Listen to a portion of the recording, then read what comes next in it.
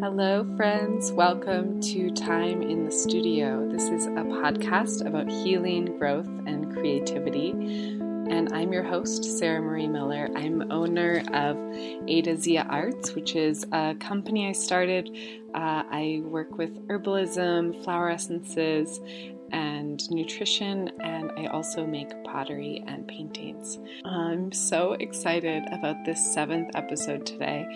I was trying to decide what to call it, and I'm still on the fence, so we'll see. I was thinking either cats with exclamation points, 7 exclamation points, or what the fucus, our marbles are in the gutter.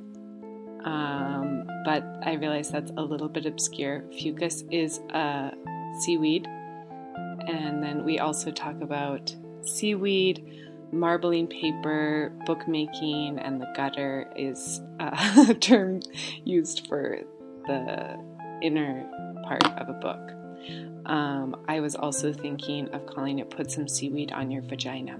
So we'll see. There's so much that Leslie Grossman and I dive into today. I want to remind you that this podcast is for educational and entertainment purposes only. I am not a licensed practitioner, and I'm an herbalist and an artist. So, talk to your doctor if you want to put seaweed on your vagina. Okay. So today we're going to be talking about printmaking, artist residencies, teaching at artist residencies. We dive into the work of Sol LeWitt and Keith Smith, the idea of bookmaking, marbling paper, and that history and the traditions there, as well as seaweed and just the way that it transmutes the light. We also talk about making an unconventional space, a gallery space, and Leslie's work as a curator. And last but not least, we get really meta and talk about time in the studio while we're on time in the studio.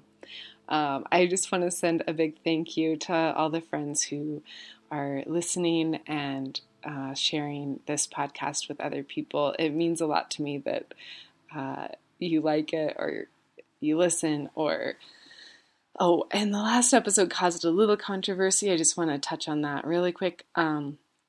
So I advocate for people listening to their own bodies and eating what feels right to them. I'm not saying a paleo diet is right for everyone or the way that I eat is right for everyone. It's just really made a huge difference in how I feel, and I feel so much better. So I just wanted to share that. I've seen cutting out gluten and dairy helping a lot of people to feel better, but listen to your own body, do what's right for you. Everyone's body is different and unique, and everything's, listen to yourself. Always, above all else, do what makes your heart sing. Without further ado, I welcome Leslie Grossman to the show. Do you want to record an intro, or do you want like a total giggle fit? I know. I always have to go back in and edit out so much giggling because I'm like, oh my God, it's just too much giggling. But it's so fun to talk to my friends. I just love hearing from people. I have loved listening to it, but are you going to put all of this in there? No. So okay. let's do an intro. Okay. Let's see. Okay. Okay, deep breath. Oh my gosh. Oh my gosh. I am so excited to have Leslie Grossman on the show today. Leslie, welcome, and thank you so much for being here. Yay! Thank you so much for having me. My pleasure.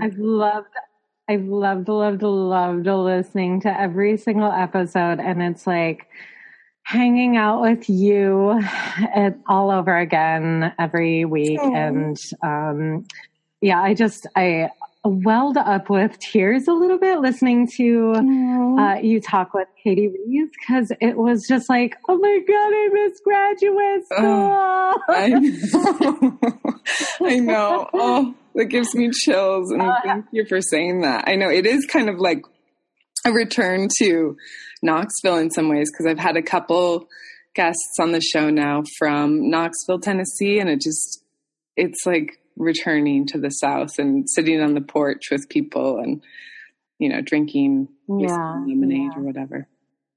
Yeah. And just like being in the power of like these amazing, strong women or just people and, and just reveling in everybody's creativity and spirit. And I mean, it was just amazing listening to Bridget's interview, because I was like, yes, that's me. But I didn't really know Bridget very well. And so it's like, all of a sudden I feel like I know Bridget so much better now, thanks to you.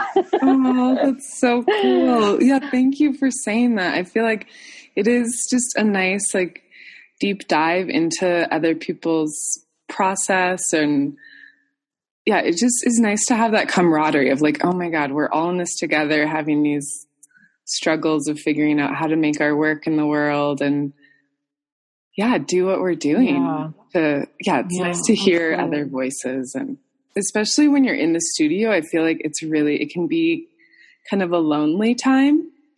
And I mean, it can be a nice place of solace as well, but there is something so fun about, like, I love listening to artist podcasts while I'm in the studio, because it is like being in the print shop in Tennessee and just having all these people around, kind of these other voices and these other insights and ideas. And so it's kind of like but then also just like completely dead quiet for, hours even. And, I love when there's just the hush that falls over the crowd and there's no music playing, and you can only hear like the noises from people's materials that they're working with, or like the press that they're on, or, I miss that. I miss communal, studio time 100%. I do have that isolation in my own studio, but it's in my house, which I never thought would work out for me. Never. And now I and that's what what resonated with, one of the many things with, Bridget's interview was that, I love working at home, but then there is that moment of like, wow, I haven't even seen the outside world in an entire weekend, and it's beautiful out. I should be like playing and rolling in the grass and like, riding my bike, but it's just great because I can just like pop downstairs for a quick snack and then come back up and, spend time with my cats for a sec. And, yeah, I love that. They're important too. Yeah, they are. Oh my God, so cute. You have a new little kitten who seems like a wild child. Oh, yeah, he's calming down. He's a little bit over a year now. He's definitely calmed down, but he still bounces off the walls. Like literally he's like a little skateboarder. He runs down our hallway and just like launches himself off the wall. It's insane. That's amazing. Yeah, but he maybe learned it from lots of personality. Yeah, probably. Most definitely. Yeah. You're like, don't mind me while I just like blast off this wall. No big deal. Yeah. Oh, and by the way, your podcast is about cats now. Oh, okay, cool. Whatever. It's kind of open to whatever comes up, So, okay. I love a cat. I don't have any cats right now, but someday I will have another cat, maybe. It's not. Yeah, we've been telling people we're between dogs. But the cats are easier in busy times like this. Yeah, definitely. Yeah, it sounds like you have a lot going on. I saw you just taught a workshop at Peters Valley doing monotypes for 5 days. I was like, oh my God, I need to hear more about that. That's amazing. What is that great place? What did you do? Tell me more. So Peters Valley is a craft school that is in the Delaware Water Gap. So it's actually on government-owned land. It's a federally owned property. It became a national park. I don't know when. Oh my gosh, probably in the 80s, 90s. But we're going to flood. They were going to open the dam and flood out the area, and and it was the national park like swooped in and saved it. So this little craft school is. I mean, it's not like Aramont or Penland in that it's, not on steroids like they are, but, they have, I mean, it's they are, amazing. I mean, they're like, epic. They're epic places. Yeah. But with Peters Valley, it's like a family. Like all of a sudden I just became this like member of the family, and they have a very small staff. It's probably about a dozen. Oh wow.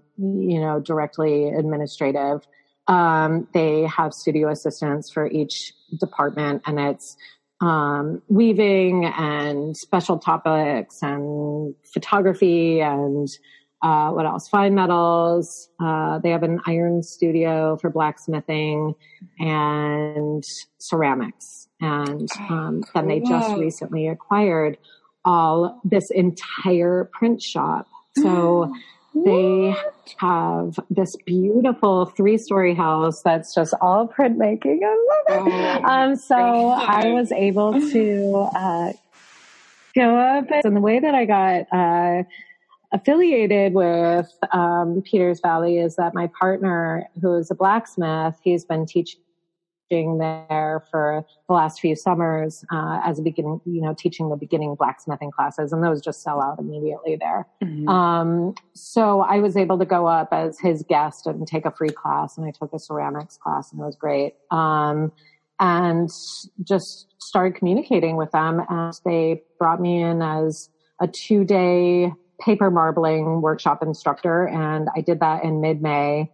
And then I came back in mid-June for monotype for 5 days. And then I just came back from there last weekend again, doing the hands-on activity, like marbling scarves for their fundraising gala. And that was a blast. God, that's so cool. I love that. That's just amazing. And you're such a great teacher too. So I imagine they just got so much out of it. I remember in grad school, Koichi had everybody teach like a little demo, and I think it had to be like half an hour or something. And I remember you did a screen printing demo and showed us like 20 or 30 different techniques you could do with one screen in like half an hour. It was amazing. I was like, I've never, like, you just like blew my mind. I'm like, can you just like make a YouTube video of that I can watch over and over? Because it was so good. Yeah. You're such a good teacher. So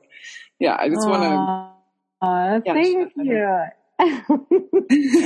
Thanks. Yeah, that was all open screen techniques, and I love teaching that. I actually wanted to teach open screen like monotypes for Peters Valley, but they don't quite have their silk screen facilities built up yet. But I'm hoping for next summer that I can go back there and do some like monoprint and monotyping on screens. Yeah.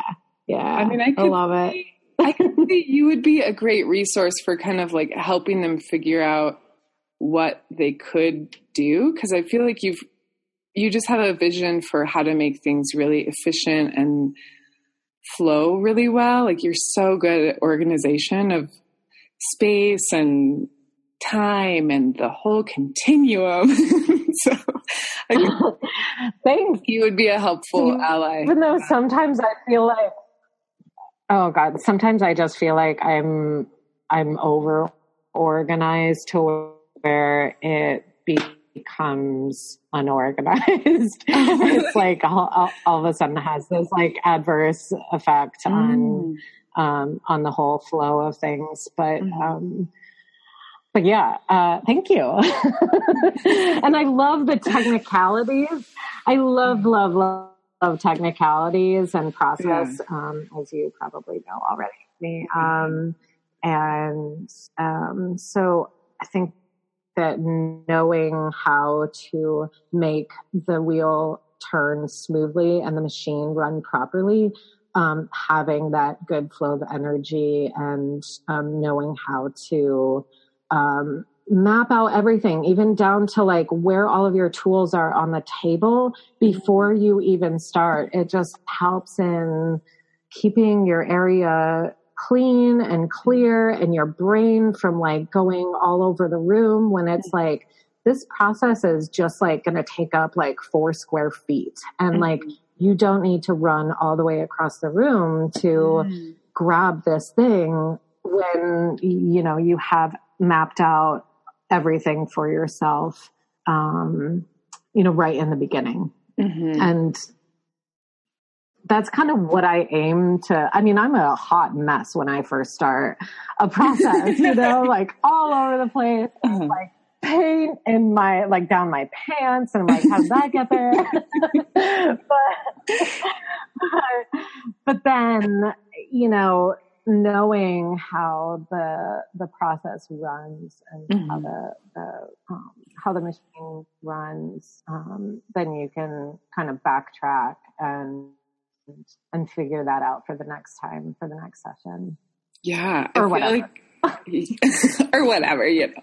But yeah, I feel like you're so good at like streamlining that process and making it look so good. And I can see how that is like part of your art too, like in the way that you experiment, but then you're also like continually kind of refining and just like making these slight little pivots and adjustments to kind of like, you know, like you'll do a print and then you'll use a similar substrate and changes just a little bit, or I don't know, you just have this really cool way of working that's like very precise but experimental at the same time. And then your results are just stunning and so captivating. Like it kind of reminds me of Silhouette in some ways. Like there's this slow, precise dedication and intrigue in experimenting that I don't see a lot of other people doing. And I really love that approach. So how do you do that? Thank you. And you can compare me to Silhouette any time of day. Okay. Sounds good. I just love his like instructional artwork where it's just like, do this. And then, but you'll see that the lines that are formed from, you know, this gallery to that gallery, they do have those slight variations. There's this constant that runs through the works. If you see, you know, the same piece, the same Silhouette piece from like one museum to the next, there are those slight variations. And that's what I love about his work. And that's what I kind of infuse in my own work as well, is that I love that constant, but there has to be a variable to make it interesting, or else you can't really focus on the beauty of like the little nuances that are, you know, that are created, unless you have, let's say, a circle over and over, but there's that slight variation and between one circle and the next, and you can actually see that difference pops out more, and it draws attention to the beauty of that nuance. I love that. how do you keep your curiosity? Because for me, I'm such a ping pong ball. Like I start one place and then, you know, I kind of like your cat, like I just bounce off the wall and I go somewhere else and then, and then I bounce somewhere else. And it's like, I'm just so curious how you kind of maintain that steady, focused curiosity on like one project for a year or one project for many years, you know, like you just, I just feel like you have this like dedication that is really, I don't know who, I don't know who you think you're talking to right now. I think I see more of like a continuous thread through all your bodies of work maybe than you do. So that's maybe where that's coming from. There is. And I see that in your own work, in your work as well. I mean, you have, let's talk about you. So you have this, okay. Well, you have this like really incredible way of layering and like colors, but this like, this really interesting like smoothness, like you create, even though there may be layers upon layers and little scratchy areas, but you always have this really beautiful blend roll that is, you know, tying all of the image together, or you have this, these organic shapes that come up, and I'm seeing it in your pottery now, which I want to order every single piece that you've made. But I think with what I'm doing and what I have been doing, I mean, I started with like wet lab photography when that was like my first jam. And that was when I was 13 or 14 years old. I found my parents' 35 millimeter camera. It's like, hey, let me try this. And, I was lucky to go to a high school that had a really great art program or art department. But they had a wet lab photo room, but there was only for the yearbook class. So I joined the yearbook so I could use their dark room. And then I worked it out between my yearbook instructor and my art teacher. And we, I did this independent study so I could work artistically in the dark room. But then, I kind of got a little shy, even like camera shy, like behind the camera shy. Like I didn't want to invade people's privacy anymore. I don't know. There was just something too contrived about photography. And then,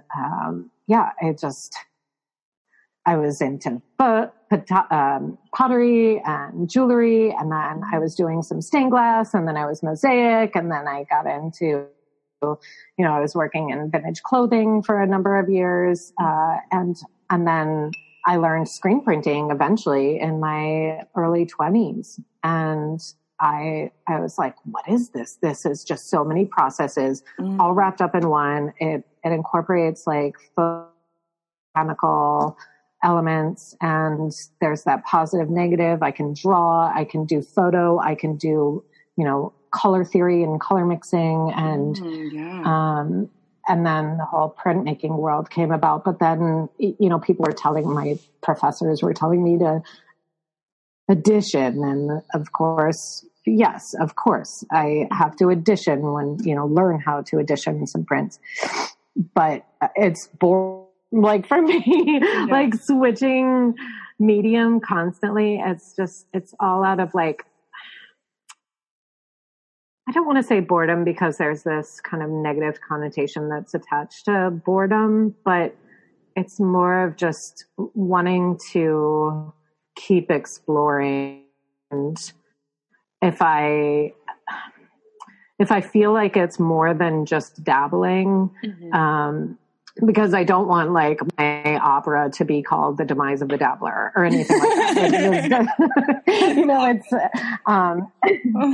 like that's not, but, I guess for me, it's just, if I find something that I really feel fits right in my creative sphere, then, I want to do it with with precision and professionalism, and then go off the rails and have fun with it and experiment with it. And that's actually what's happening right now with marbling, with paper marbling.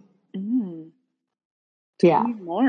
What's going on with paper marbling? I'm seeing all these amazing images, and your books are gorgeous. You just have such incredible craftsmanship. Like everything you make is just like so well done. I'm like, how do you do that?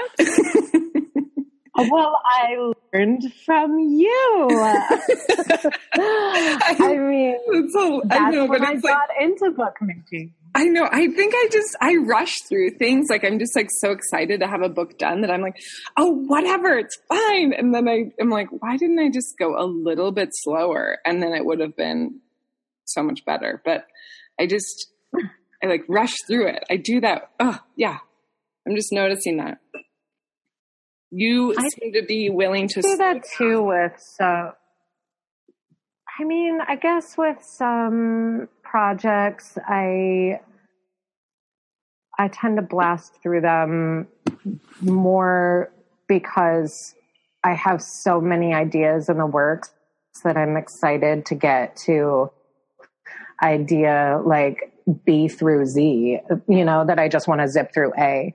But it's, the marbling came about because I was making books so I started this one-a-day project. Mm-hmm. It's called Fun-a-Day, which, it kind of incorporates like just doing something fun and creative every day for the month of January. And I think some states or cities do it, February, just for whatever reason. But, so this year I decided to do it, and there's a local chapter of Fun-a-Day, and you can exhibit your work at the local, or the West Philly, yoga studio here, Studio 34. And there's so many people who get involved with it. It's amazing. They're like video projects and paintings. And so I was, my partner, Andy and I were walking in our favorite little spot in West Philly here. And I was like, I think I'm going to do Fun-a-Day. And this was on January 1st. Like, I think I'm going to do this. I'm going to make a book a day. Oh my God. And this was the January that, our new administration was going to be inaugurated. And, so I just, at that point, I hadn't really been creative for about a year and a half. I just did it. I was like, okay, I'm going to make a book a day. And then I went home and I started January 1st's book. And then the next day when I got home from work, I did January 2nd. And every day I made a book, and I had to start dipping into some resources that were just sitting in my flat files for years. I mean, it was just prints that I had made 10 years ago that were, again, I'm going to quote Bridget, because I was just like snapping like a lunatic when she was like, yeah, the preciousness, like you just have to release that. You have to let go of that preciousness. And I've been holding on to these, just backgrounds, like prints that I was like, well, I don't know, maybe I'll do something with them someday. Or like, oh, there's this beautiful intaglio that I made on Kitakata, but then it's just in a drawer. And why not cut it up and make it into something new and release myself to the idea that this is something that should remain whole. And so I started cutting up old prints and making them into books and, using them for covers, using them for content. And at the end of January, I had 31 books. And that's awesome. And as I sold them, I donated portions of each sale to Planned Parenthood because it really, like, the project really got me through that wretched month. Yeah. And the beginning of, months to come that were going to be emotionally tumultuous, emotionally tumultuous, just for myself, but like for the entire country and the entire world. Yeah. I love that. With marbling, so I realized so I was looking for other papers, and I was looking online, and there are some beautiful marbled papers out there, decorative papers, but they're just not in my color palette, which apparently is every single color. I love that. Come to find out, it's literally every single color. All together. But you have like a psychedelic range. Like I feel like your color palette of your paper reminds me of the color palette of your wardrobe too. It's like there's this psychedelic quality to what you choose. Yeah, I've gotten a little lazy with my colors and my wardrobe these days, but yeah, the wardrobe that maybe you knew. Yeah. So I just continued doing it. I learned, I taught myself Sumi Nagashi first because that was, the easiest. I had the materials at home. It's just water and Sumi ink, and you're floating Sumi ink on water, and it's from the 900s. It's the oldest form of marbling. And I just wasn't yielding the results that I wanted to. I was trying so many different papers, and it was just too muted, too kind of salty looking. And when I did find a paper that the colors were really nice and saturated, it was a $10 sheet of paper. And I realized that just wasn't going to be financially lucrative, for me, and for, using them and reselling them in books. So yeah, I was like, I want to learn the other marbling. Like I want to learn the like bright, colorful marbling, and, which is the Turkish form of marbling. It's called Ebru, which is floating on water, clouds on water, kind of translates loosely to that. And yeah, just taught myself that, got a little starter kit from another marbler, and then just got really into it. And it's a lot of process, but there's this instant gratification. Each sheet is like, 2 minutes to 10 minutes it takes. Wow. And that's it. So I can jam out in an entire afternoon and, make 25, 30 sheets of paper happen in an afternoon. Not all great ones, but have a good lengthy time for play. Yeah. So yeah. And I've just been developing my own patterns and, trying to sort of narrow down a more, personalized palette, trying to make, additions of them so that if I sell one, that's not the end. And also if I'm at a craft fair, book fair, I have them all laid out on the table. It's not overkill, and people's eyes don't start bugging out from, Yeah, there is something about having like from the multitude of psychedelia. Yeah, that does help to have like a little bit of a series or a theme, or just, to have things be cohesive in some form. So that's a cool idea. Is it really challenging to do that? Because it seems like it's such an ephemeral process.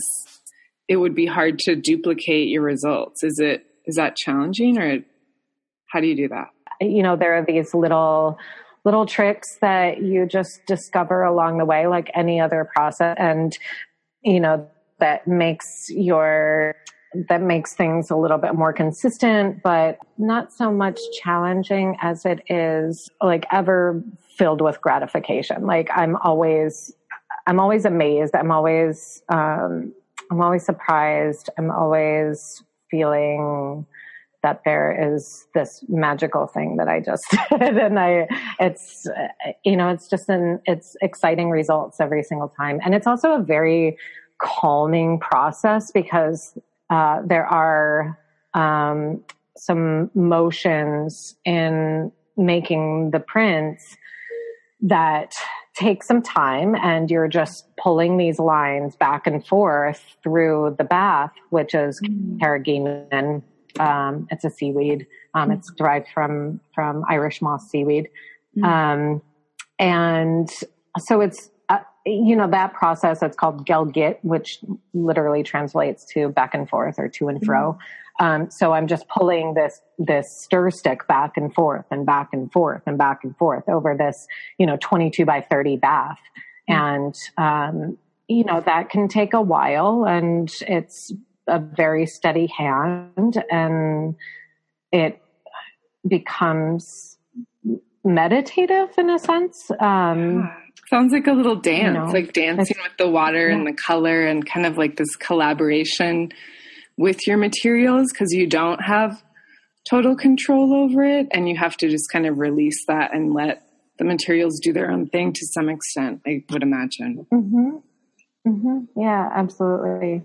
But I mean, I'm pulling together little families of patterns, and I want to do a heavy metal series. I think, like, heavy metal series? just like, I don't know, cool. That's kind of that's on the back burner. Well, not the back burner, but it's on the front burner. It's probably the next batch I'm going to do. I'm going to just kind of go like more heavy metal, like album cover looking. Oh my God, I love that.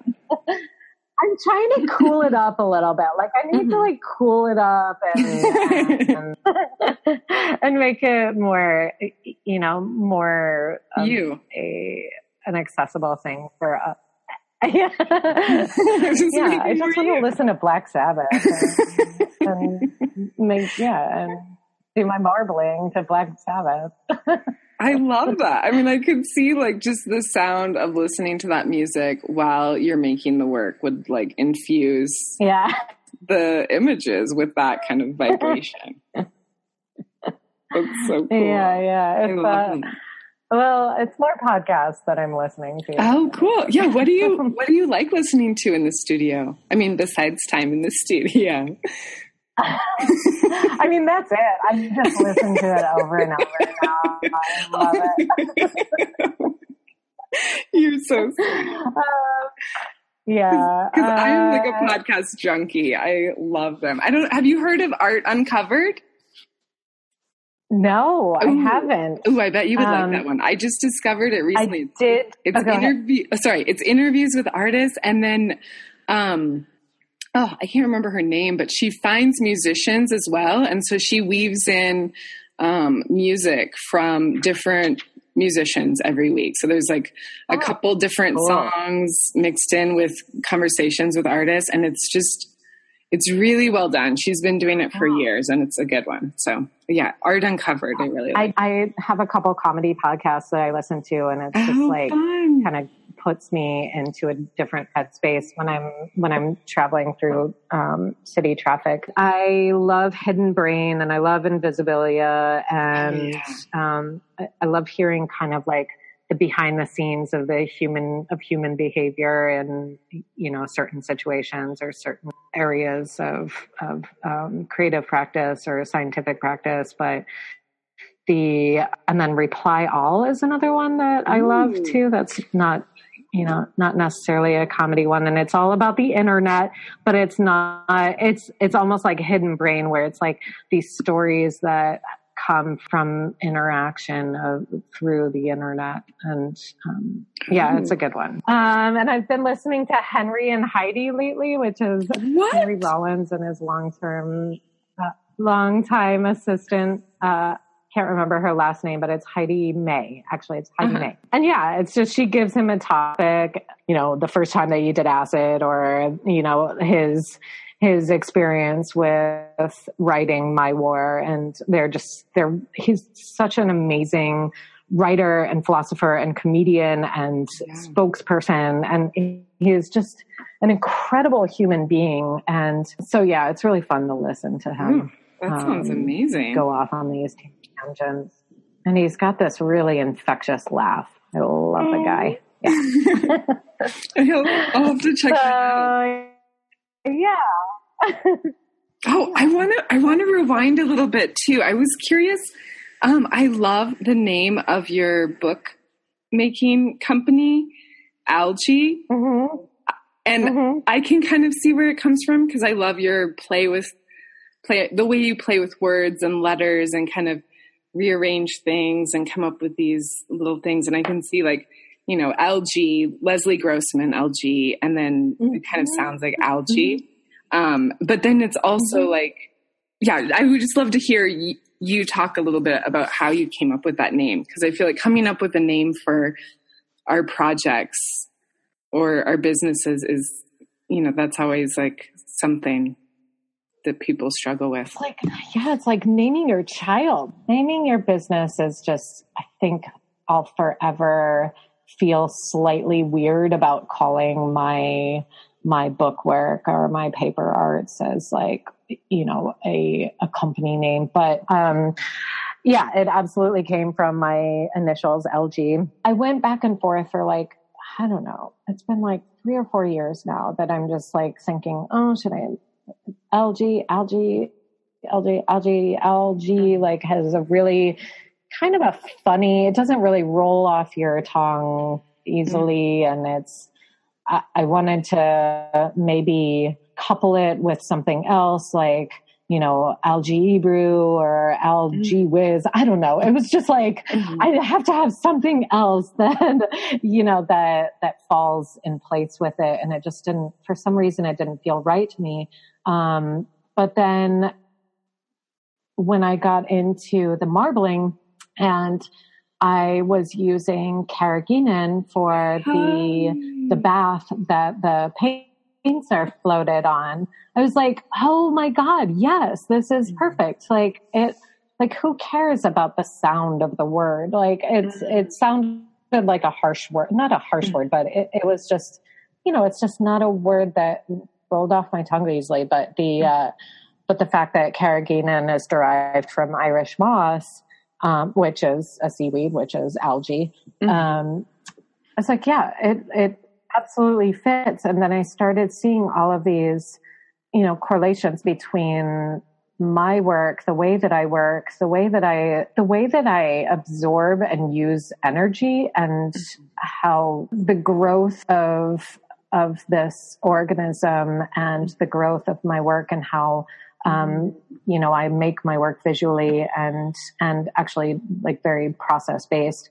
It just started making sense.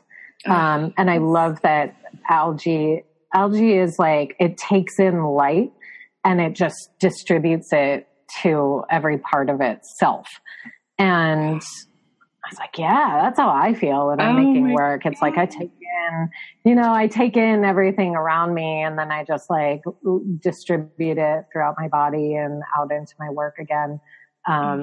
And I guess the other thing was that they don't have roots, and that was very important to me in discovering that that they don't form roots. And I've moved around, as you know, like I've moved my entire life. Since I was 2, we've been, my family moved us around. My dad went to medical school when I was 2. And then we moved to do his, you know, to have his residency. And then we moved to, for him to join a practice. And then, eventually it just became normal for me to just shift into a different home or into a different space or a different community. And, it was this like strange realization that like, yeah, this is right. Like I need to just go with this name. So God, that is so beautiful and so much more layered than I even conceived of at all. So thank you for sharing that. That's so profound and beautiful.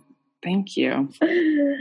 Yeah, it's interesting. Thanks. I mean, it's going to save the world. I think that algae is going to save the world. I mean, think so too. Yeah, there's a couple herbalists out there that are like all about seaweed and the importance of it and saving our water because, you know, that's where algae grows and how it is such a medicinal life form. Like, for example, I learned in this doula training that I did, you can use for women who give birth and if they have any sort of tearing, you can use a piece of seaweed on the tear and it helps the body to repair like 20 times faster than any other form.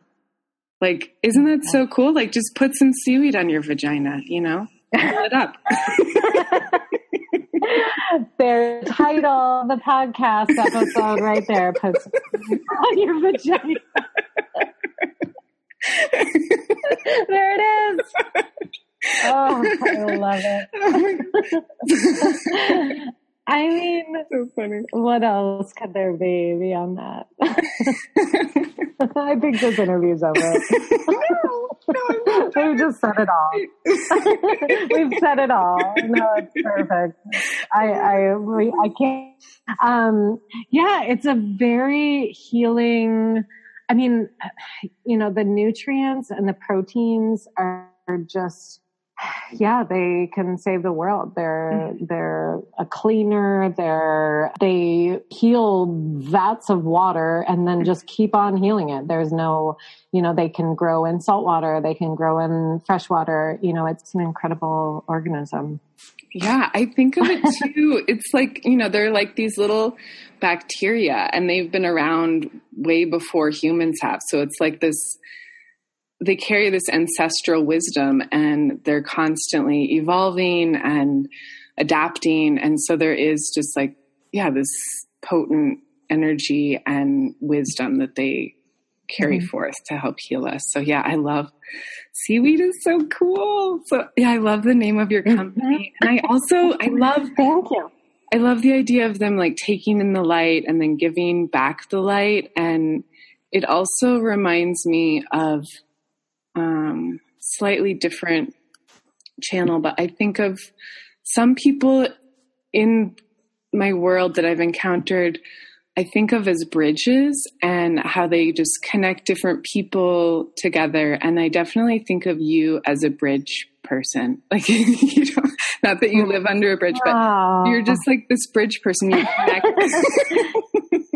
you like bring people together in this really magical way. Like wherever you appear, magic and connection happens. Like I loved when we years ago took a little road trip to, did we go to Philadelphia? No, we went to Tennessee. We went to Tennessee from Philadelphia to go to. Yeah, you came to for a night or two. That's right. And then we drove to Knoxville for the printmaking, the SGC conference in Knoxville. But yeah, it was like so fun traveling with you. Like you're just such an amazing companion to travel the world with because you're just such a great storyteller and just so hilarious. And you are so good at just connecting with other people. And I think part of that is that you didn't have really specific roots. Like you're willing to kind of like adapt and grow and stretch out and reach out beyond what your root system would normally, or a root system would normally kind of limit you to. So it's, yeah. Oh my gosh. So cool. Yeah, I think it's really important for me to get out of my routine and throw myself into other unfamiliar places because I mean, it's inherent, first of all, but also because it helps me push the reset button. I really I am in a very routine-based lifestyle right now. I have a 9-to-5 Monday through Friday job. And when I get home, either spend time in my studio or I cook, which I love to do. And I spend time in my studio, and then I put aside my downtime, some TV time with, like all of the series that are out. But yeah, I also feel as though home is very important to me, and I could easily just work at home nonstop. I do get sort of trapped in my pajamas for an entire weekend if I'm working, if I'm really, head deep in a project. And I love that. I love home. I love having all of my little things around, and I love having, my friends' artwork on the wall, and I love calling this my home, but I've called 29 structures my home over the past 41 years. And that's a lot. But there's this, there's into a completely different house or apartment and putting up those, those little statues or those pieces of art that have been hanging on my walls since I was born, or, that just make my home my home. But I can do that anywhere that. But with traveling and going to other countries too, I really love to just language a little bit before heading out there so that I can feel as though, I'm being respectful to the folks who, are there, and let them know like, hey, I'm trying here. And, like when you went to Poland, I want to take, Poland. And just recently I went to Spain. Oh, cool. I didn't realize that. How was that? Yeah, I thought oh God, amazing. I went to Barcelona for part of the time, and then Granada, which is in southern Spain, for a few days in there. And I didn't expect that Barcelona was going to be as difficult to communicate because, there's Catalonia is it's a completely different, language. And, it was a little difficult at times to communicate because, I was that jerk coming in just speaking Spanish, and it was during a very politically tumultuous time there. So there wasn't the response of that I was maybe, hoping for or expecting. Right. So yeah. Never expect anything. Yeah, that's a tricky one. Basically. Easier said than done. It was a beautiful city. I loved all the Gaudi that we went to. We went to all these like Gaudi structures, and then in Granada, it was just a completely different world. It was just like very like full of travelers and very old and boho, and just everybody is just kind of just easygoing and loving, and the food is amazing, and the artwork is amazing, and the streets are, just stone streets that are in these intricate floral patterns everywhere, and you just are walking across this, and people are driving across this like people laid these stones sideways by hand, however many years ago, hundreds of years ago. And they're these beautiful, this framework that just lines every street. And it's just incredible. The time and energy and devotion to this project of making it not only, a passageway, but this beautiful passageway, this ornate and creative, comfortable, like aesthetically, like invigorating passageway. Mm. Yeah. I mean, I loved the streets more than anything. And then I would look up and like, you know, oh yeah, there's all this architecture around me also. Like, I'm just staring at the ground. Wow. Yeah. God, it sounds amazing. Yeah, I've never been to Spain, but it's on my list of places I would love to visit. Was there anything in particular that brought you there, or it was just you've wanted to go? I mean, I think that, my partner was very interested in seeing Gaudi, the Gaudi work there. That makes sense. You know, like Sagrada Familia is like this, I mean, you just can't even describe it in words how immensely beautiful and structurally just bizarre that it is. And so he was really into that. And I've always wanted to go to Spain. And I think it was just more for the fact that, you know, I wanted to eat good food. I mean, really, let's just boil it down to like food, Picasso, and flamenco dancing. I think it was food, Picasso, and Miro. That was my favorite.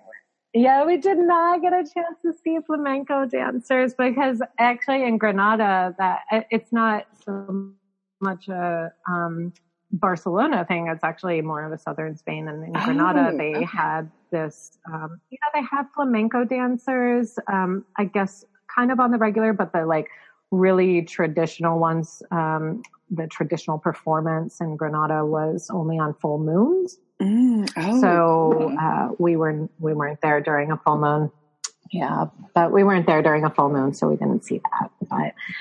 But yeah, it was mostly like I just wanted the food, the wine, and the art. Yeah, and I got it. I got all of it. I love that. Is there any advice you have for other artists, or advice you wish you had received as an artist maybe 5 years ago? I think for me, 5 years ago, I was just out of graduate school. I graduated in 2012, and I had been in academia since 2005, in art school, for 7 years. And so there was this, I guess, so many expect to make work that meant something and make work that would sell, or, you have to have gallery shows, you have to make it, you have to make work that, the process and the material and the image, they all have to be, conceptually, stitched together. And, I sort of was in this rut of what to make now. Mm-hmm. I don't know how to move forward without making a whole other body of work. And so I just kind of stopped making. Mm-hmm. Eventually, because I felt like the work that I was making, or the work that I was feeling like making, didn't mean enough, or wasn't going to make it into galleries. And I lost a studio space too. And I think for the advice that I would have for myself is, don't feel as though you have to have meaning behind everything. Eventually it will all mean something, whether it's just to you or to someone else. Not everything has to have a purpose that is blatantly obvious. Because you're not the only one who is experiencing that work. You have everyone who looks at your work or uses your work, because I sell these sheets of paper. I don't know what people are going to do with them. They've been used for the backdrops of kombucha bottles, to books, to tattoo machines, to jewelry. And,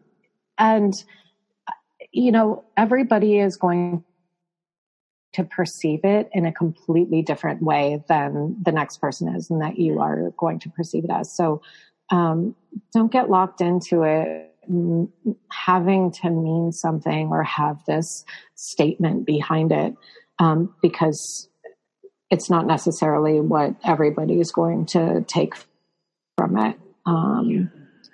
But also, it's okay to stop. It's okay to have a break. Don't beat yourself up over, I'm not being creative. Being in creative slumps is totally natural, and it's for you to go out and do something else. Spend time cooking, spend time on your bike, go to Spain and eat olives for 10 days straight.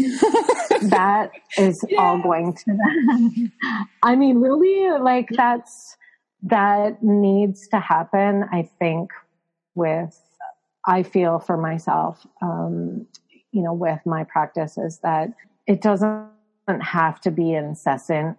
I can take a break of 1 week or 2 weeks or 2 years if other things are working themselves into my life at that point. Yeah, I love that. It's not a bad thing. It's really not bad to be, an artist who is not practicing. You're still an artist. It's, because you're not constantly making doesn't mean that you're not an artist. You're taking in the light. You're just absorbing the light right now, and that's going to redistribute it when it's ready. And when your body needs that to be distributed, and it's going to happen.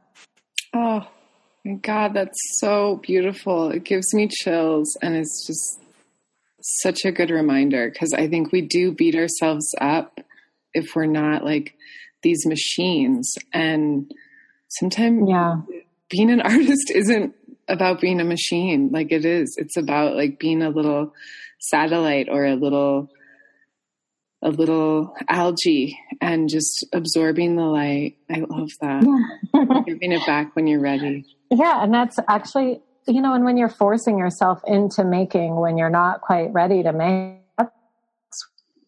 when I make my worst work is when I'm forcing it into my day, into my practice. And I think as I've gotten further and further away from academia, which I'm not knocking academia. I had like such an amazing experience in graduate school, and I had such a supportive community, and I felt like I grew immensely, not only just with my own artwork, but as a person. As I'm floating through the years further away from when that was 17 hours of my day, every day, it becomes more apparent to me that it's okay to just make something because you feel it's going to make you happy. It'll make other people happy, and it's fun, and who cares? If it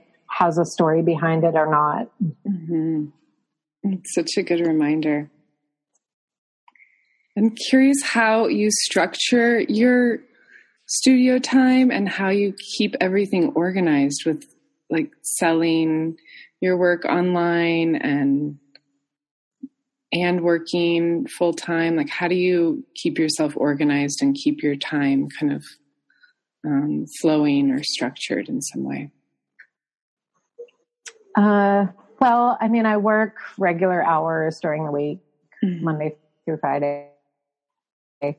I know that what I do with my evenings is up to me, and so if I'm wanting to jam in my studio all night, well, not all night because I'm old now and I go to sleep at 11. Yeah, I know. I love sleeping. It's good. So I do have my weekends and my evenings that are dedicated to, what I decide to do with them. And sometimes it's just more studio time than others, but, But right now I'm kind of living a good balance of making dinner and so spending time in the studio and then having some downtime at the end of the night. But I'll throw in a good couple hours or a few hours into the studio, generally like every day. Mm-hmm. And then the weekends, I could just be living in here and be fine. I'm, I kind of hole up in here most weekends. But and keeping organized and selling work, I have a really hard time with it, to be honest with you. Mm-hmm. I just quit Facebook. So I don't want to go on there anymore. And that sort of eliminates one way of putting a post up like once a year saying like, hey, I have one piece in my Etsy shop, But I just did some, book fairs and craft fairs and, cool. And I have materials left over. I have a hard time marketing my own work. I mean, I like to sponsor other people's work and I like to pump up exhibitioning of other people's works. I have an easier time doing that than selling my own work. Yeah. Is that part of your role now in your job because I feel like you've been involved in some studios, really cool studios in Philadelphia. Is there anything that you found really helpful? Because you are a great curator too. You have a great eye at just like figuring out what goes together and tying things together in a really beautiful aesthetic way. Thanks. Yeah, I do. I love curating shows. I love hanging shows. I am in a very administrative job position right now. I manage a bunch of art studios. It's more of an administrative seat than anything, but I needed that creativity in my work day. So I developed a little gallery in the hallway, in a hallway space that wasn't really being used much. And that's just for the tenants. So, I'm able to kind of build a different relationship and kind of strengthen these bonds between the office and our tenants. And we have some incredible artists and incredible arts organizations and galleries that are in both of the buildings. I mean, there are about 100 studios total. So they're, and they're all non-residential. They're all commercial, not commercial as in to, selling artwork, but I really enjoy having that one-on-one time, even if it's every other month, working with a tenant to hang up a show and represent them down in the main lobby. And yeah, I love that. It's an extra job that I just kind of built into it. So yeah. I love that idea because it's just so great at like building community and creating this art space that wasn't even there before. Like all of a sudden you're like, and boom, this hallway is a gallery now. Like, I just love that you have that vision to make that happen. The folks there, when they contact me, it's not for anything really art related. And so, this gives us both an opportunity for them too, to know that, hey, I'm this other person too. And it gives us a chance to talk and and have this moment of camaraderie that forms. And yeah, I just get to know them on a different level and they get to know me on a different level, and opportunity to see what's going on behind their closed doors, because it's a very, private experience. They're all separated by these, doors and walls. There are no like partition walls in the studios there. So it's all working professional artists, and this opportunity for them to also break out of those walls, to see them and see their work. So cool. I love that you did that. Who's an artist that you've been really excited about recently? It could be somebody in that building or Instagram or wherever, just any artist that you're inspired by. Oh my God. Now I feel like Solowit. We already talked about Solowit, right? Okay. I just recently saw this exhibit at, I went there like 5 times to the Philadelphia Museum of Art. Yeah, the Philadelphia Museum of Art is amazing. I hope that, have you been there? Yes, it's an incredible museum. And actually, as you say this, I'm like, I think I need to come visit you and go there. Oh yeah, come out here again. I mean, now that I know the city that much more. So this exhibit that's actually still up, I think through mid-month, and I may go one more time to see it again, is Keith Smith. Do you know who Keith Smith is, right? Yes. Do you know his work? Oh wait, did you say Keith Smith? I mean, aside from no, Keith, as in the bookmaking author. Oh, yes. Smith. I know his books, but I don't really know his books. Like, I know his books about books, but I don't know his books that well, actually. Right. Yeah, and actually I went on this tour that the curator of the exhibit gave. It was probably about 20, and it was through the Philadelphia Center for the Book Arts. And so I was like, yeah, I'm going to go. I'm a member of of both. And so it was a free event for me. And I had already went through the exhibit once, but she introduced the tour by saying, this is either you don't have any idea who Keith Smith is, or you know him from his books on how to make books, and they're very diagrammatic. They're very much like mapped out in like precise. Analytical, like mathematic. Yeah, like everything is very precise. Mm-hmm. And when I saw his name on, the e-newsletter, it's like Keith Smith, no, but it can't be the same Keith Smith, because there was an image, and like, that's not the Keith Smith that I know. Mm-hmm. But it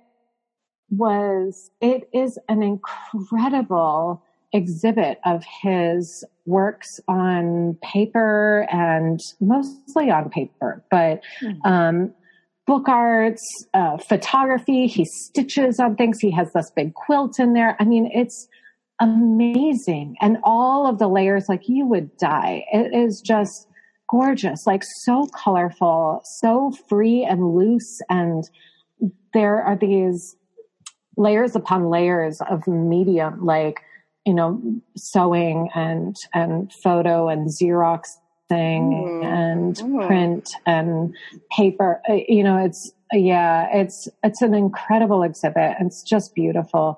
So that is my most recent obsession is his work in a totally different light that I had never known him as.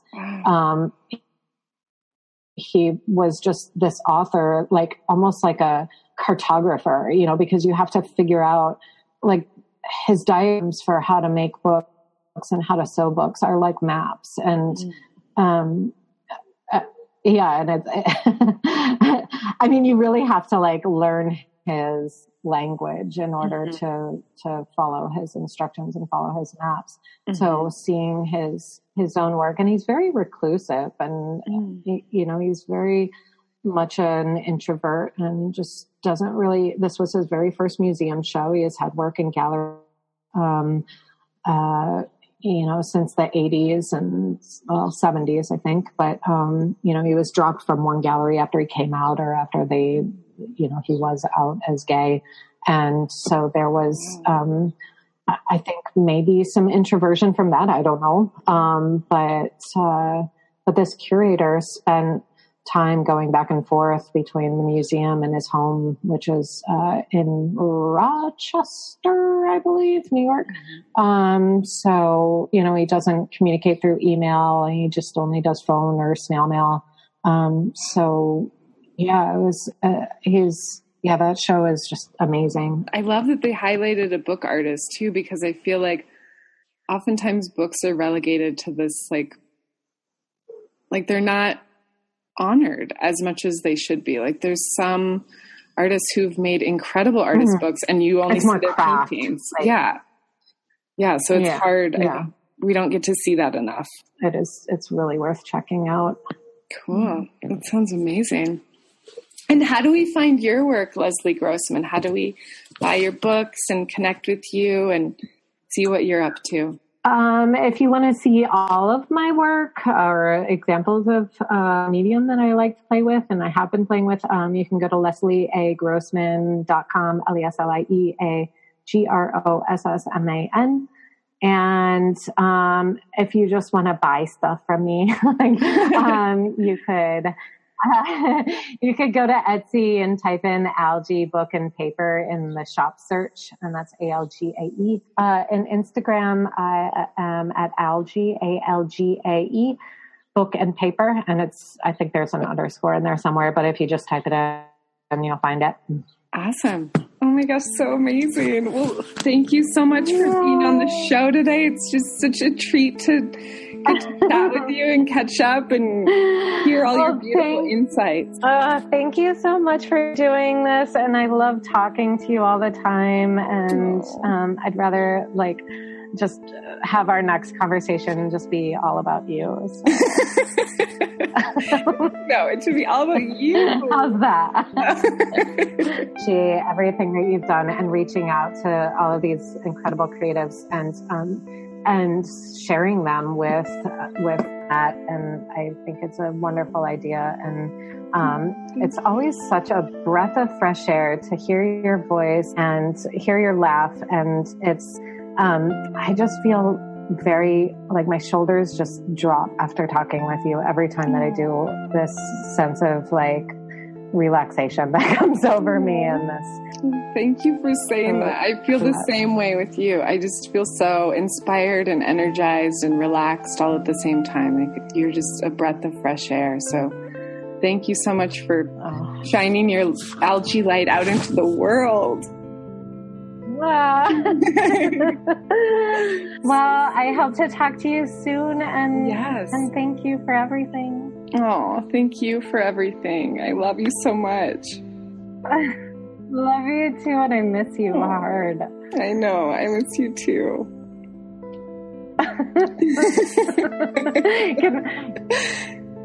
I'm just gonna stop the. Okay, we're stopping the tape recorder right now. This is the end. Okay, good.